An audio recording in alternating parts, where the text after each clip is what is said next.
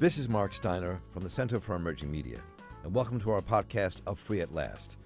What you're about to hear is a dramatic presentation of the book Free at Last that was edited by Dr. Ira Berlin, Distinguished Professor at the University of Maryland, College Park, and Dr. Barbara J. Fields, Professor of History at Columbia University.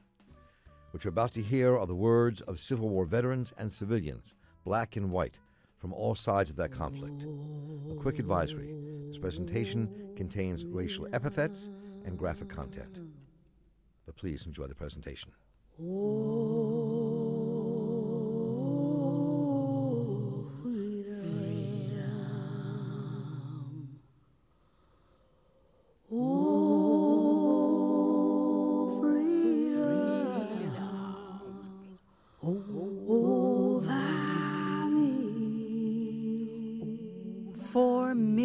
Slaves became free during the American Civil War.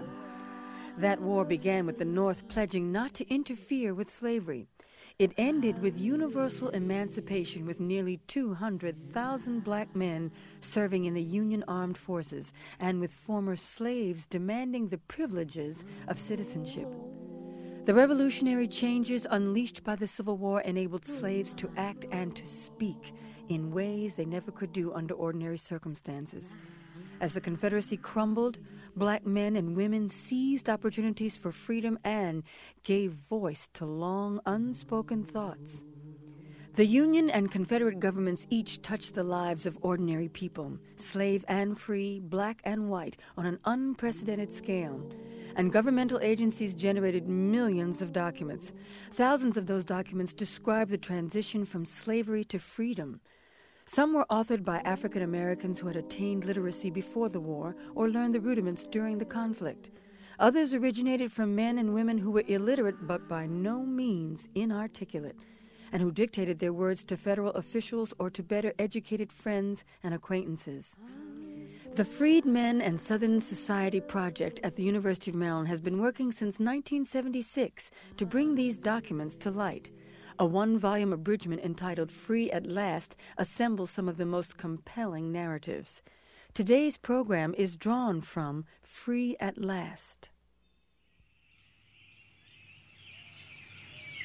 I was born in New Orleans. I'm 23 years of age. I was raised by Arthur Thibault of New Orleans, and I am by trade a cooper. I was treated pretty well at home. In 1855, Master sold my mother, and in 1861, he sold me to S. Contrail of St. James Parish for $2,400. Here I worked by task at my trade. One morning, the bell was rung for us to go to work so early that I couldn't see, and I lay still because I was working by task. For this, the overseer was going to have me whooped, and I ran away to the woods where I remained for a year and a half. I had to steal my food. I took turkeys and chickens and pigs. Before I left, our number had increased to 30, of whom 10 were women. We were 4 miles in the rear of the plantation house, and sometimes we would rope beef cattle and drag them out to our hiding place. We obtained matches from our friends on the plantation, and we slept on logs and burned cypress leaves to make smoke to keep away the mosquitoes. Eugene Jardot, master of the hounds, hunted for us for 3 months. Oftentimes, those at work would betray those in the swamp for fear of being implicated in their escape. So we furnished meat to our fellow servants in the field who would return cornmeal. One day, 20 hounds came after me, so I called a party to my assistance, and we killed 8 of the bloodhounds. Then we all jumped into the Bayou Farpron. The dogs followed us, and the alligators caught 6 of them. The alligators preferred dog flesh to personal flesh. We escaped and came to Camp Parapet, where I was first employed in the commissary's office, then as a servant to Colonel Hanks, and then I joined his regiment. Octave Johnson fought as a Union soldier during the Civil War. The North began the war firmly committed to a policy of non-interference with slavery. In public statements and formal resolutions, President Abraham Lincoln and the U.S. Congress reiterated that the federal government sought only to restore the seceded states to the Union. When a resident of Missouri, a slave state that had not seceded, asked for clarification of the official policy, a Northern general quickly obliged. Sir, last evening, a gentleman of the highest respectability and intelligence from Greene County, Missouri, asked me whether I supposed it was the intention of the United States government to interfere with the institution of Negro slavery in Missouri or any slave state, or impair the security of that description of property. Of course, my answer was most unqualifiedly and almost indignantly in the negative. Will you be good enough to spare from your engrossing military duties so much time as may be required to say whether I answered correctly? Sir, I have no special instructions on this head from the War Department, but I should as soon expect to hear that the orders of the government were directed towards the overthrow of any other kind of property as of this in Negro slaves. I am not a little astonished that such a question could be seriously put. Already, since the commencement of these unhappy disturbances, slaves have escaped from their owners and have sought refuge in the camps of United States troops from northern states and commanded by a northern general. They were carefully sent back to their owners. An insurrection of slaves was reported to have taken place in Maryland.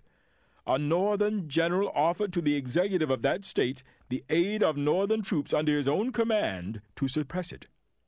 I repeat it, I have no special means of knowledge on this subject but what I have cited, and my general acquaintance with the statesmanlike views of the President makes me confident in expressing that opinion. Very respectfully, your obedient servant, William S. Harney. Despite federal policy, slaves maintained from the outset that the war was about their freedom. The movement of Union troops into the slave states created opportunities for slaves to act upon that belief. John Boston, a runaway slave from Maryland, took refuge with a New York regiment. The triumph of his own liberation was tainted by the resulting separation from his wife. Daniel, come here. A letter from your father. Here, I'll read it to you. My dear wife, it is with great joy I take this time to let you know where I am. I am now in safety in the 14th Regiment of Brooklyn.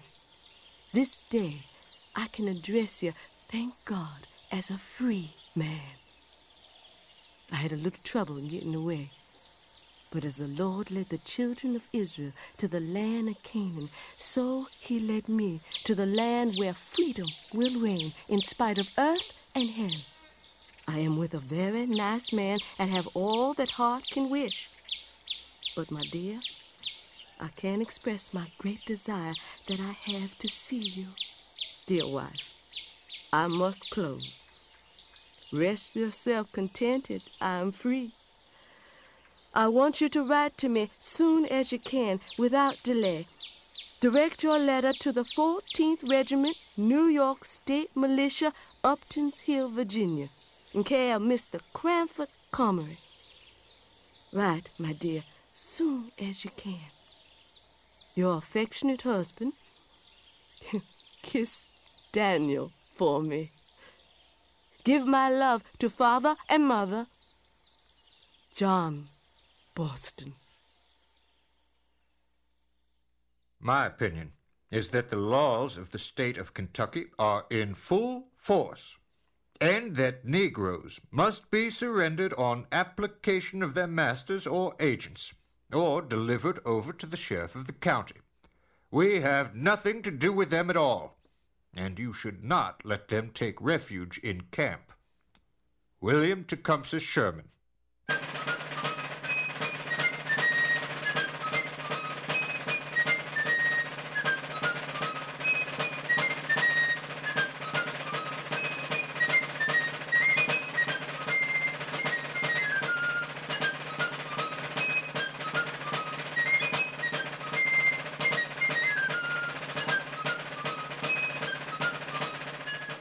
Slaveholders expected the federal government to make good its pledge to respect slavery.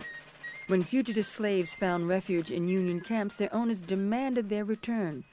Northern officers and soldiers usually obliged. However, some Yankees defied that policy. A Maryland slave owner complained of the hostile reception he received when he tried to retrieve 3 runaways. On or about the 14th of November last, I proceeded to Camp Fenton near Port Tobacco to get 3 of my servants. a man about 24 years of age, a boy about 17 years of age, and a boy some 13 or 14 years of age, who had left their home, taken up their abode with the soldiers at the camp. Colonel Graham, who was in command at the time, gave an order to the officer of the day to search the camp for my servants, but at the same time intimated I might meet with some difficulty, as a portion of his troops were abolitionists.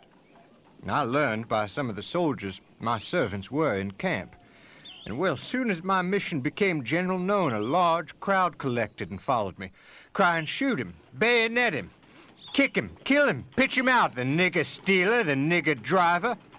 At first, their threats were accompanied with a few stones thrown at me, which very soon became an almost continued shower of stones, a number of which struck me, but did me no serious damage. Seeing that the officer who accompanied me took no notice of what was going on, and fearing that some of the soldiers would put their threats of shooting me into execution, well, I informed him that I would not proceed any farther. About this time, Lieutenant Edmund Harrison came to my assistance, and he swore he would shoot the first man who threw a stone at me. The soldiers hooted at him and continued throwing. I left camp without getting my servants and have not been favored to get them yet. A.J. Smoot.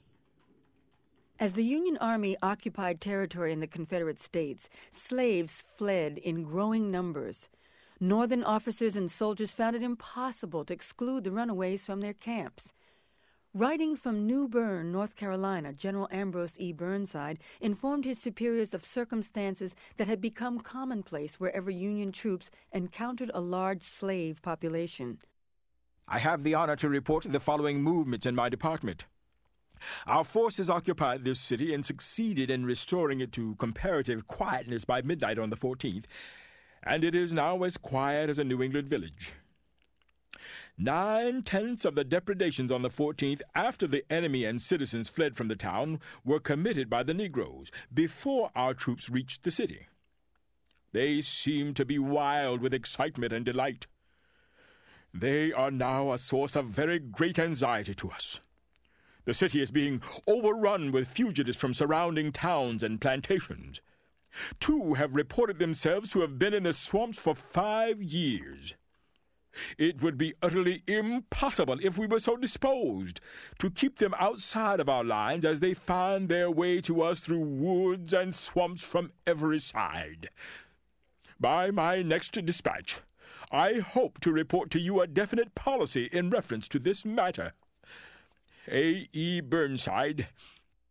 A week later, General Burnside remarked, "Negroes continue to come in, and I am employing them to the best possible advantage, a principal part of them on some earth fortifications in the rear of the city."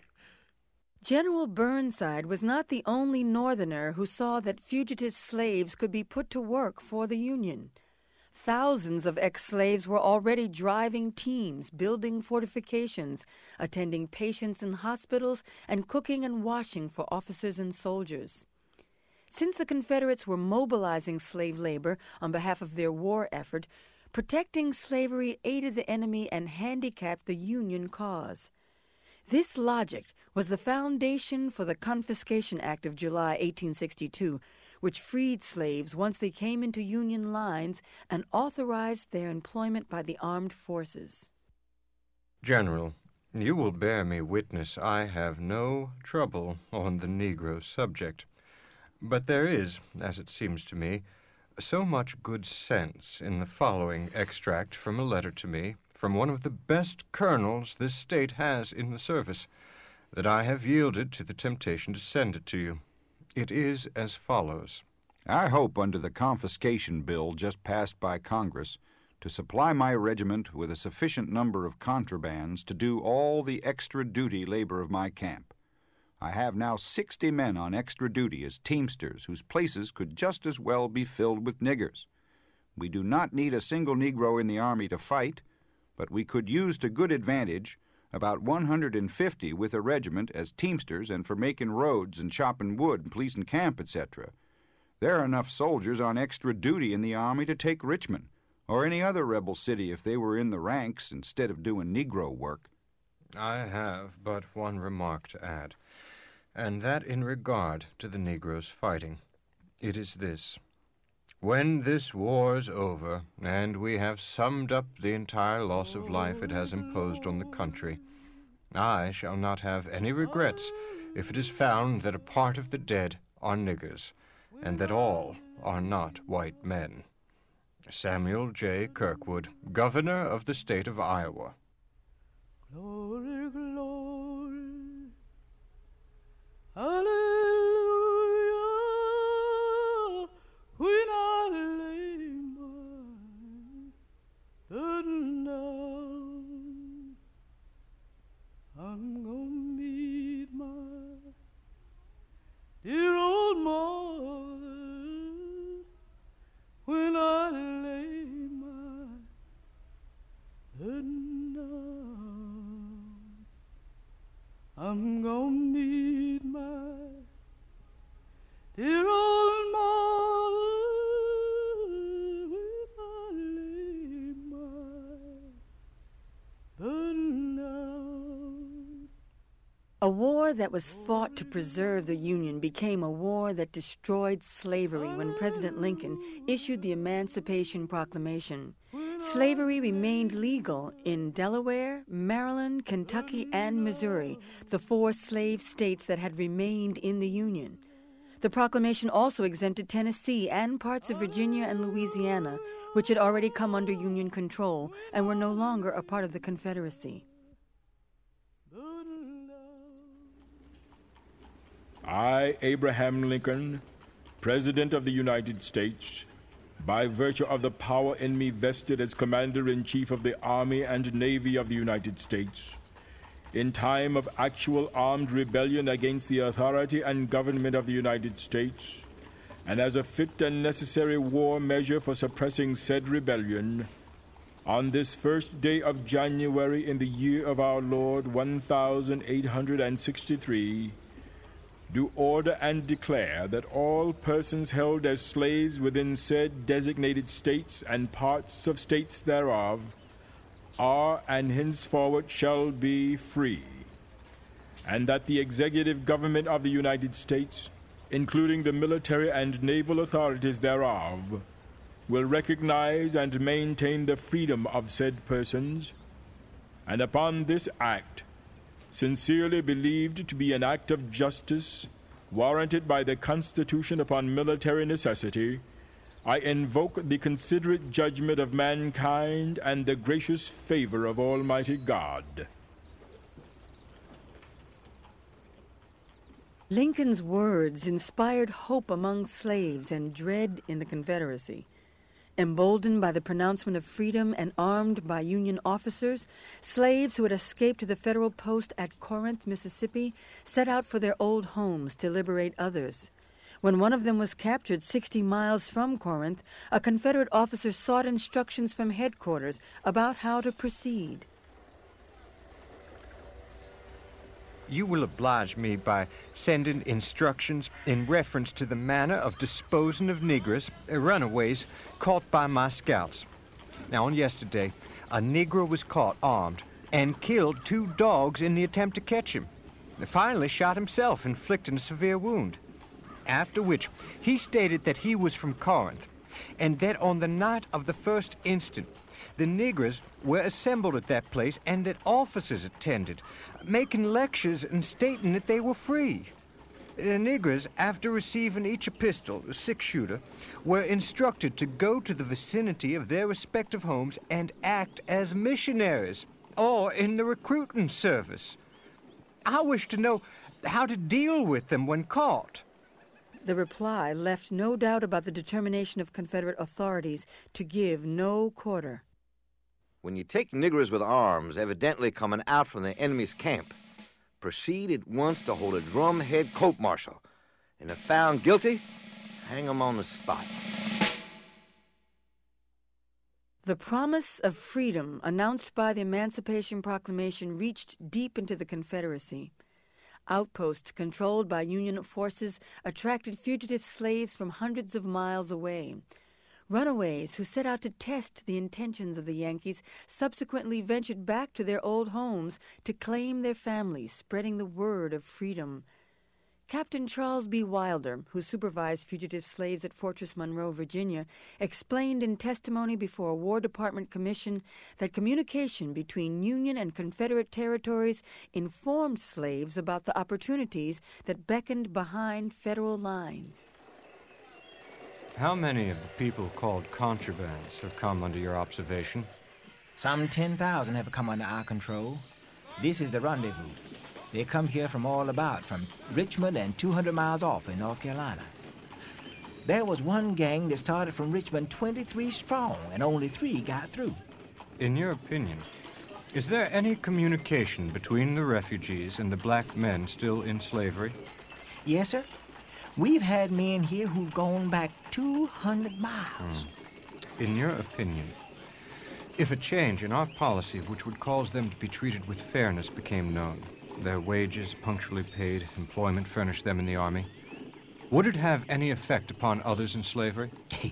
Yes, sir. Thousands upon thousands. I went to Suffolk a short time ago to inquire into the state of things there. And the colored people actually sent a deputation to me one morning before I was up, wanting to know if we put black men in irons and sent them off to Cuba to be sold, or set them at work and put balls on their legs and whipped them just as in slavery, because that was the story up there. And they were frightened and didn't know what to do. Well, when I got at the feelings of these people, I found that they were not afraid of the slaveholders. They said that there was nobody on the plantations but women, and they were not afraid of them. One woman came through 200 miles in men's clothes. Well, I found hundreds who had left their wives and families behind. So I asked them, well, why'd you come away and leave them there? I am going back again after my wife, when I've earned a little money. And I found that they had heard these stories and wanted to come and see how it was. And I've had them come to me to borrow money or to get their pay if they hadn't earned a month's wages, and to get prices. I am going for my family. Well, are you not afraid to risk it? No, I know the way. Colored men will help colored men, and they will work along by the bypass and get through.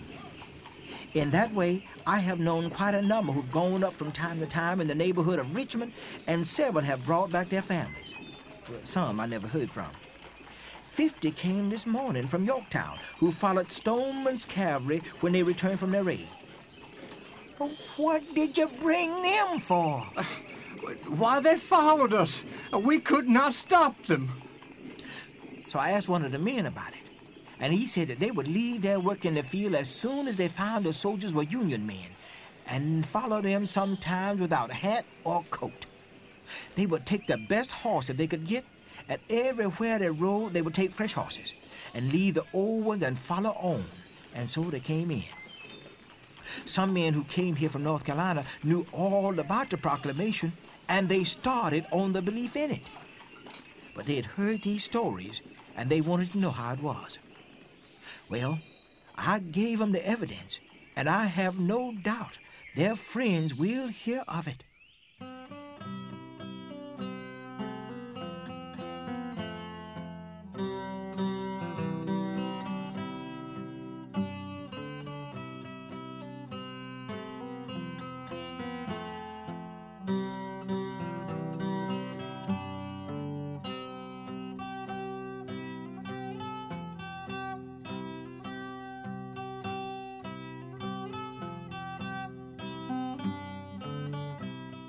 As the war escalated and the Confederacy lost territory, slaveholders tightened discipline, making escape more difficult and punishment more severe. After the war, a former slave from Tennessee described the grim consequences of his failed attempt to reach Union lines. Last spring, I was living with Bartlett Siles about 8 miles from Somerville near McCullers. One evening, some Confederate soldiers or guerrillas come along, and they told me to feed their horses.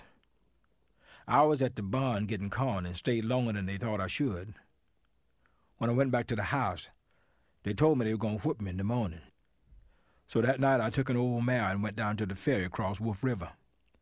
I was going to Lafayette Depot to get into the Federal lines when Andrew Johnson, who lives close to the ferry, took me and kept me until Billy Simons come along to carry me back to Bartlett's house. Then Siles took me down to the woods, tied my hands, pulled them up over my knees and put a stick to under my knees. Then he took his knife and castrated me and cut off the lobe of my left ear. He made a colored man named Dallas help hold me down. Archie Vaughan. Moses, Moses, don't you let King Pharaoh overtake you. Moses, Moses, don't you let King Pharaoh overtake you. Moses, Moses, don't you let King Pharaoh overtake you in some lonesome graveyard. Rarely did liberated slaves turn the tables on those who tormented them in bondage. A Union officer recounts the unusual punishment of a civilian prisoner in his camp. On Tuesday, May 10th, William H. Clapton was brought in by the pickets. He had been actively disloyal, so that I held him as a prisoner of war and have sent him as such to Fortress Monroe. He has acquired a notoriety as the most cruel slave master in this region. But in my presence, he put on the character of a sniveling saint. I found half a dozen women among our refugees, whom he had often whipped unmercifully, even baring their whole persons for the purpose in the presence of whites and blacks. I laid him bare, and putting the whip into the hands of the women, 3 of whom took turns in settling some old scores on their master's back. A black man, whom he had abused, finished the administration of poetical justice. And even in this scene, the superior humanity of the blacks over their white master was manifest in their moderation and backwardness. I wished that his back had been as deeply scarred as those of the women, but I abstained and left it to them. Edward A. Wilde.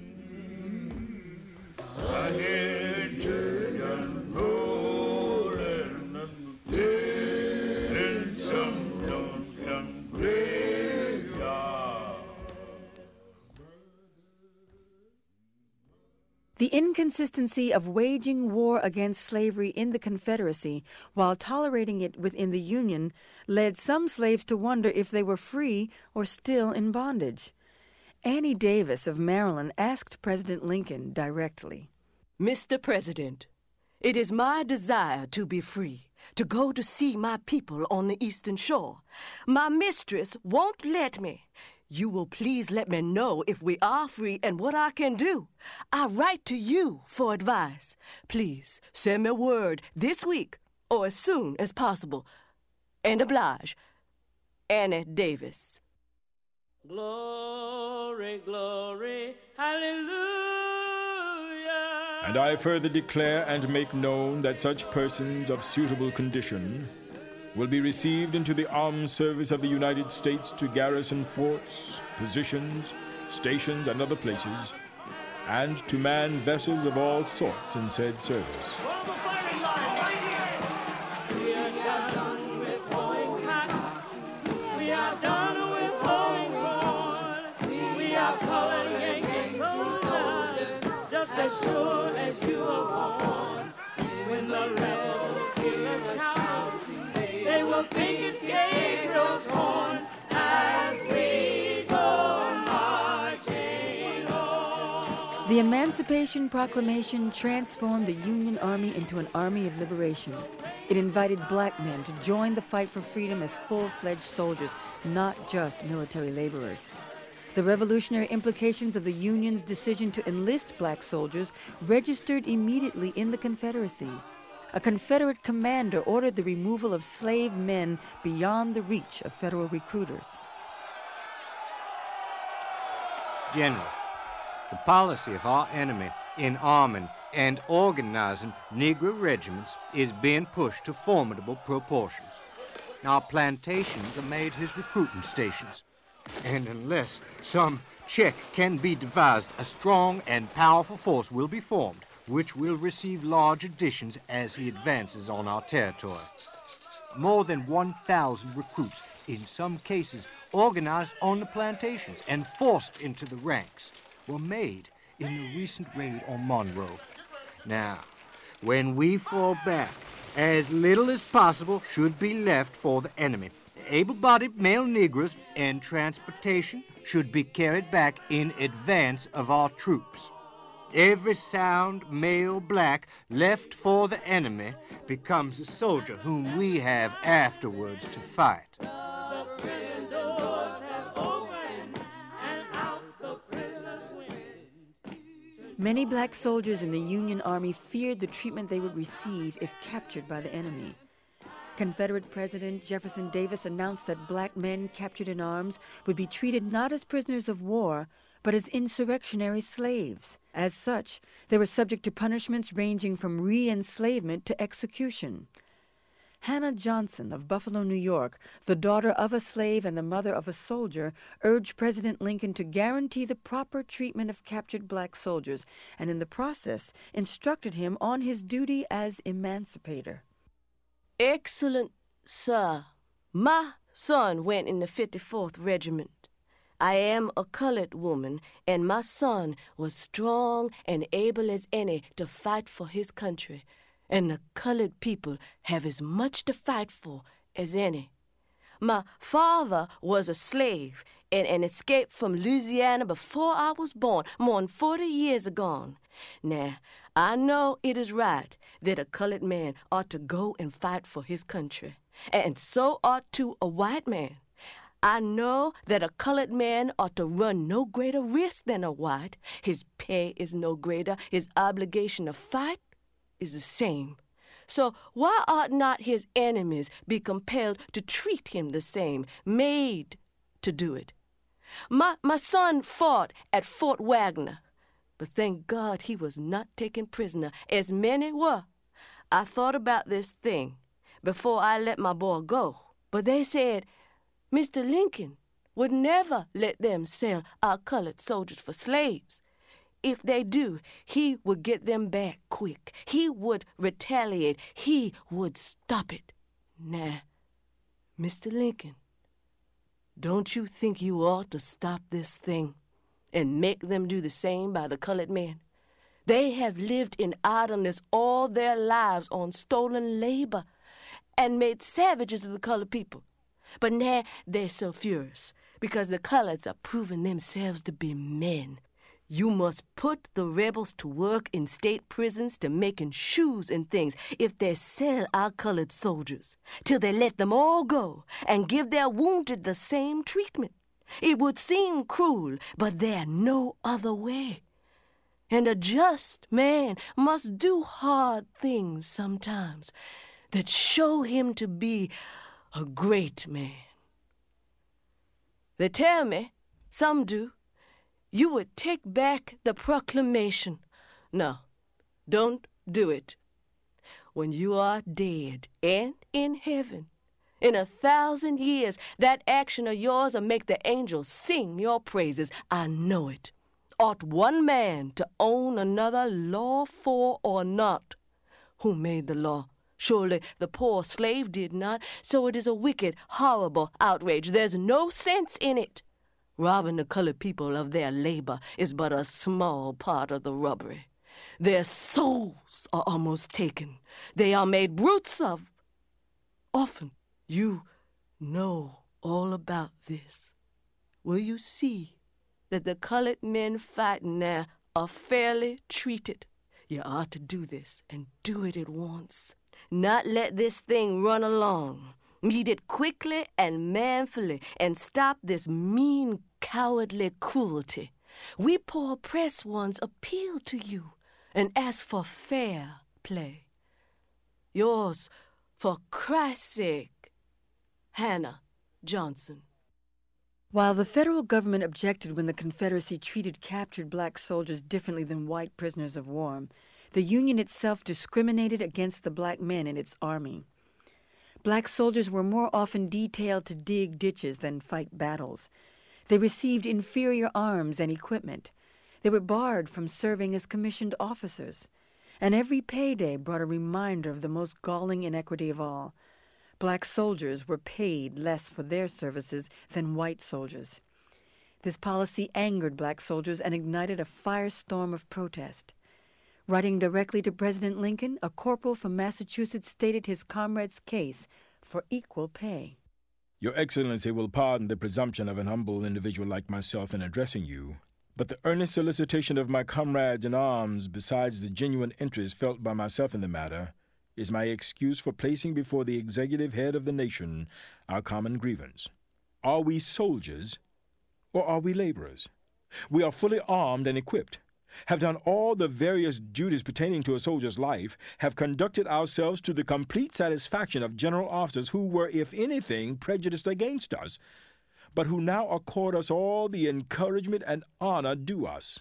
We have shared the perils and labor of reducing the first stronghold that flaunted a traitor's flag, and more, Mr. President. Today, the Anglo-Saxon mother, wife, or sister are not alone in tears for departed sons, husbands, and brothers. The patient, trusting defendants of Afric's clime have dyed the ground with blood in defense of the Union and democracy.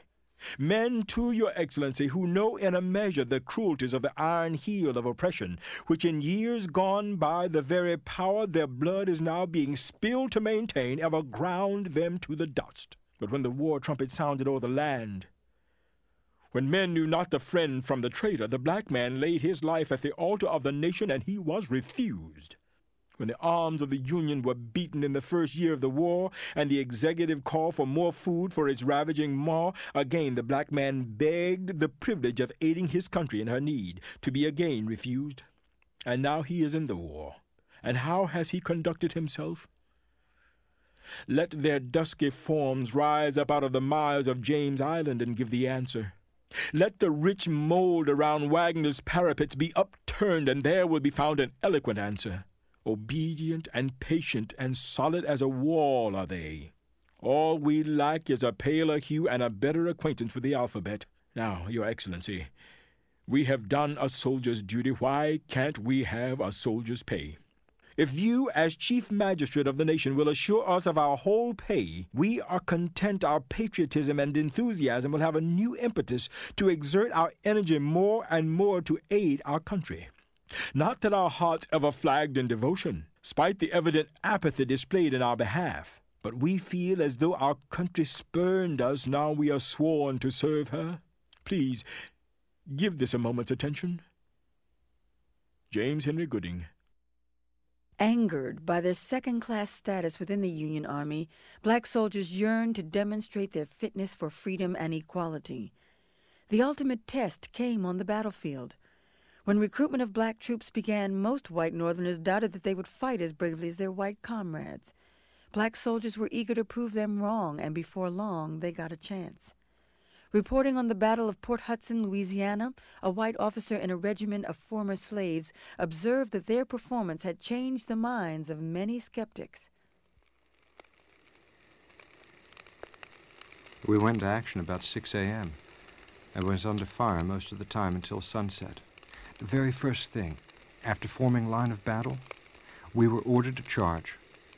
My company was apparently brave, yet they are mostly contrabands, and I must say I entertained some fears as to their pluck.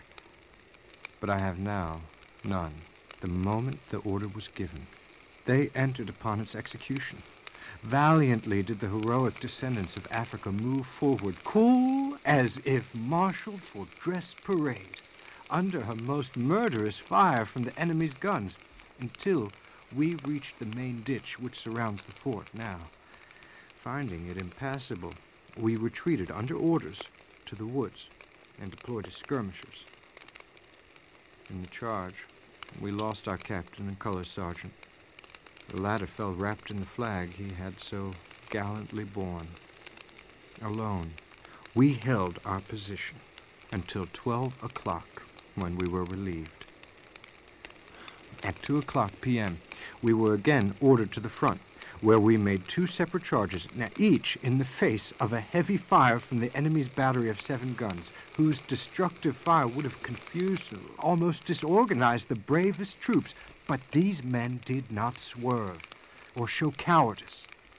I have been in several engagements, and I never before beheld such coolness and daring. Their gallantry entitles them to especial praise. I already observe the sneers of others are being tempered into eulogy. When slave men enlisted in the Union Army, their families often remained in bondage and thus were vulnerable to reprisals by their owners. Martha Glover of Missouri wrote to her husband about the hardship she had endured since he joined the Army. My dear husband, I received your last kind letter a few days ago and was much pleased to hear from you once more. Seems like a long time since you left me. I've had nothing but trouble since you left. You recollect what I told you, how they would do after you was gone. They abuse me because you went, and say they will not take care of our children, and do nothing but quarrel with me all the time, and beat me scandalously the day before yesterday. Oh, I never thought you would give me so much trouble as I have got to bear now. You ought not have left me in the fix I'm in and all these little helpless children to take care of. I was invited to a party tonight, but I could not go. I am in too much trouble to want to go to parties. The children talk about you all the time. I wish you could get a furlough and come to see us once more. We want to see you worse than we ever did before. Remember all I told you, how they would do me after you left. For they do worse than they ever did, and I do not know what will become of me and my poor little children. Oh, I wish you had stayed with me and not gone till I could go with you, for I do nothing but grieve all the time about you. Write to me and tell me when you're coming. Tell Isaac that his mother come and got his clothes. She was so sorry he went. You need not tell me to beg any more married men to go. I see too much trouble to try to get any more into trouble, too.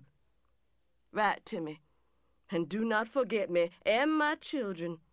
Farewell, my dear husband, from your wife, Martha. Speaking with a confidence gained from serving in the Union Army, a black soldier from Missouri promised his daughters that their liberation was at hand, then warned the woman who owned one of them that she was powerless to stop the advance of freedom.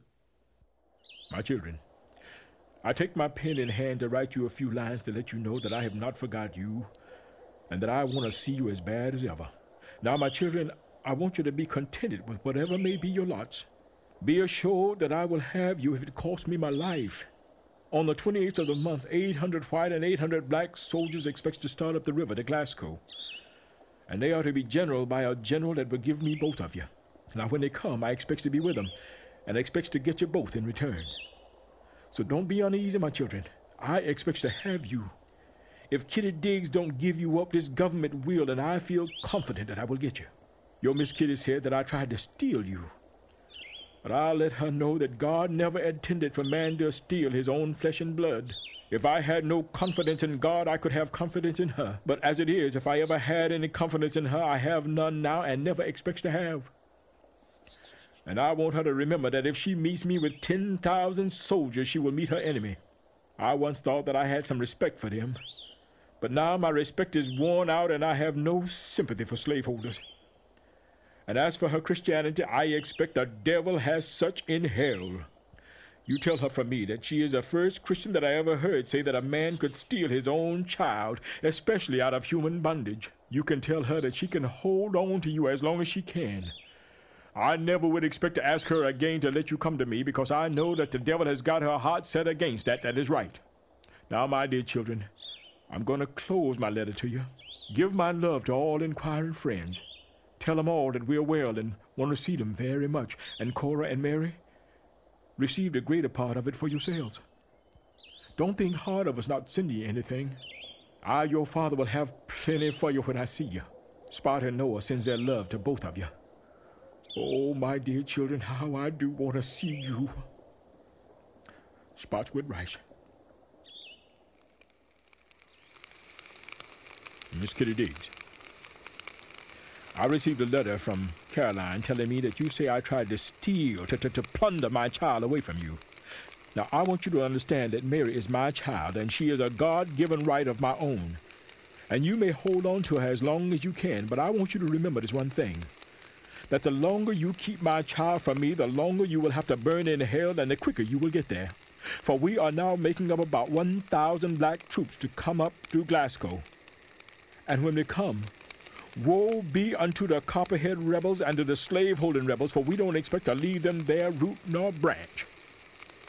We think, however, that we that have children in the hands of you devils will try your virtues the day we enter Glasgow. I want you to understand, Kitty Diggs, that wherever you and I meet, we are enemies to each other. I offered once to pay you $40 for my own child, but I am glad now that you did not accept it. Just hold on now as long as you can, and the worse it will be for you. You never in your life before I come down here, never did you ever give my children anything, not anything whatever, not even $1's worth of expenses. Now you call my children your property. Not so with me. My children is my own, and I expect to get them, and when I get ready to come after Mary, I will have the power and authority to bring her away and to execute vengeance on them that holds my child. You will then know how to talk to me, I will assure you that. And you will know how to talk right, too. I want you now just to hold on to it if you want to. If your conscience tells you that's the road to go, then go that road and see what it will bring you, Kitty Diggs. I have no fears about getting Mary out of your hands. This whole government gives cheer to me, and you cannot help yourself. Black soldiers took pride in their service to the Union and looked forward to the new world of freedom they had helped create. Within their regiments, they organized to improve themselves and prepare for life as free men. A black sergeant explained the importance of education to his fellow soldiers and to his people in general. Sir, I have the honor to call your attention to the necessity of having a school for the benefit of our regiment. Now, we have never had an institution of that sort. We stand deeply in need of instruction, the majority of us having been slaves. We wish to have some benefit of education, to make of ourselves capable of business in the future. We have established a literary association which flourished previous to our march to Nashville. We wish to become a people capable of self-support as we are capable of being soldiers. My home is in Kentucky, where prejudice reigns like the mountain oak, and I do lack that cultivation of mind that would have a tendency to cast a cloud over my future life after have been in the United States service. I had a leave of absence a few weeks ago on a furlough, and it made my heart ache to see my race of people there neglected and ill-treated on the account of the lack of education, being incapable of putting their complaints or applications in writing. For the want of education, totally ignorant of the great good workings of the government in our behalf. We, as soldiers, have our officers, who are our protection, to teach us how to act and to do. But, sir, what we want is a general system of education in our regiment for our moral and literary elevation. These being our motives, we have the honor of calling your very high consideration. Respectfully submitted, John Sweeney. No more, no more child for me. No more, no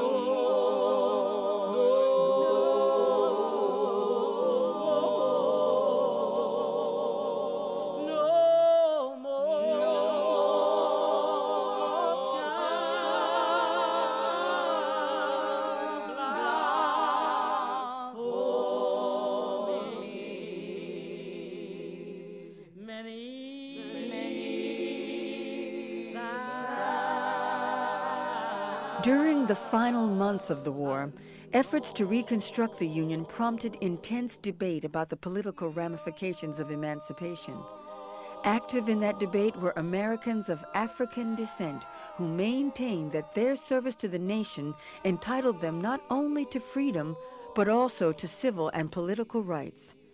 Black Tennesseans petitioned a convention of white Unionists who were considering the reorganization of the state government and the abolition of slavery. Among the many arguments, they advanced for the readiness of black men to exercise the privileges of citizenship. They especially emphasized the role of black soldiers in saving the Union. In the years to come, this theme would reappear in countless demands by former slaves for full citizenship.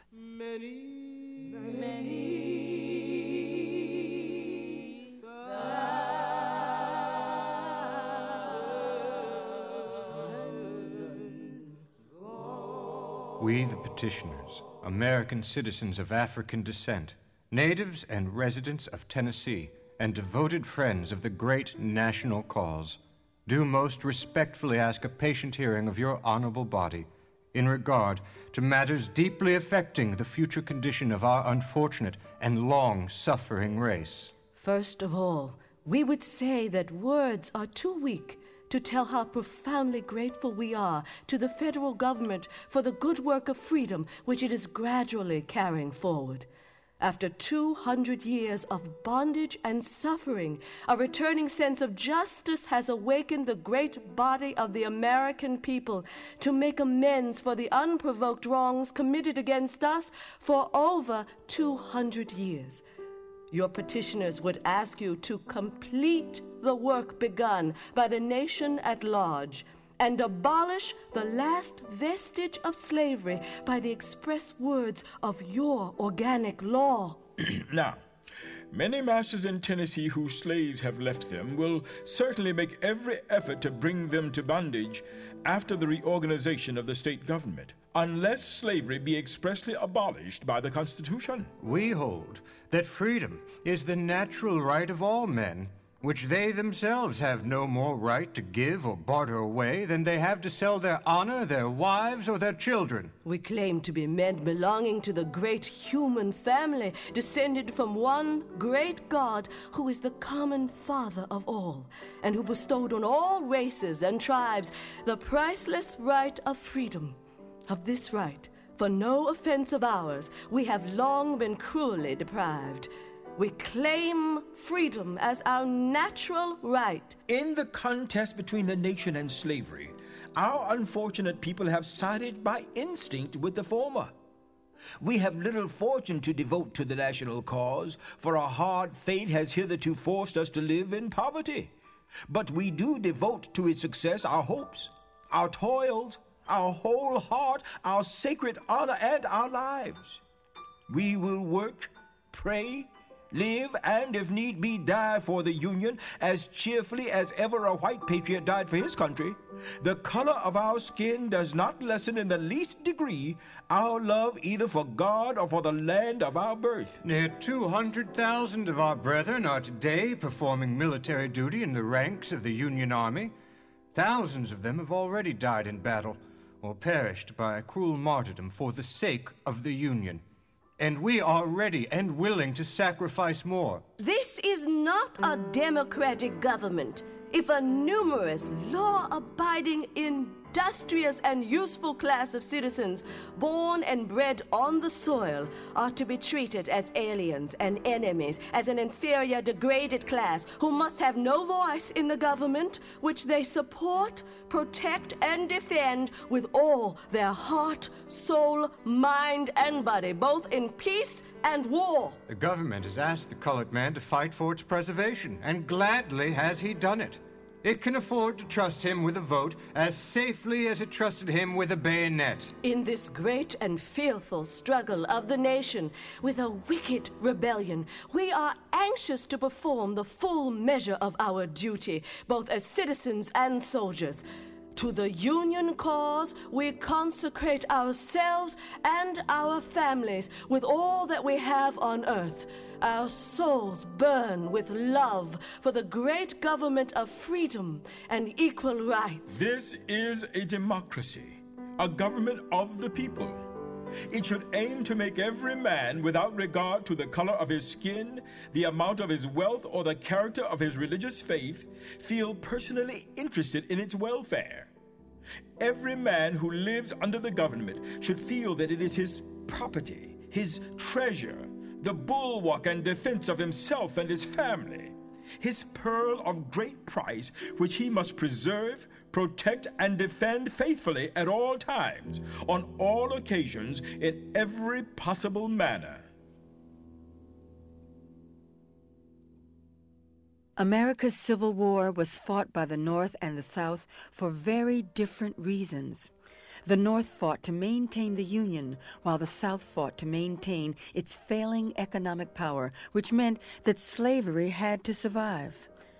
But for those children of Africa who were enslaved, it was always a war for liberation. Legal freedom by no means guaranteed them inclusion into the social and political fabric of this nation. Nevertheless, these newly liberated people were undeterred in their quest for equality. You will please let me know if we are free and what I can do. She is the first Christian that I ever heard say that a man could steal his own child, especially out of human bondage. We wish to become a people capable of self-support as we are capable of being soldiers. Now, Your Excellency, we have done a soldier's duty. Why can't we have a soldier's pay? Nah, Mr. Lincoln, don't you think you ought to stop this thing? But when the war trumpet sounded o'er the land, when men knew not the friend from the traitor, the black man laid his life at the altar of the nation, and he was refused. Robbing the colored people of their labor is but a small part of the robbery. Their souls are almost taken. Their gallantry entitles them to especial praise. I already observe the sneers of others are being tempered into eulogy. The patient, trusting defendants of Afric's climb have dyed the ground with blood in defense of the Union and democracy. And a just man must do hard things sometimes that show him to be a great man.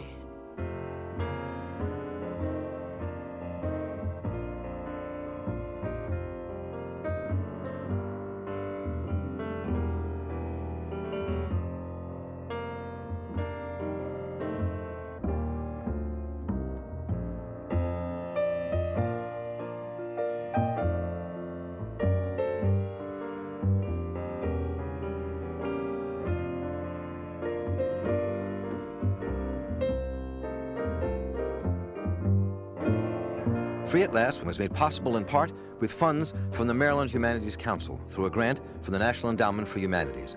The letters were performed by Denise Diggs, Bill Grimmett, and Tony Cindias. Maria Broom was our narrator. Dramatic direction was provided by Donald Hicken.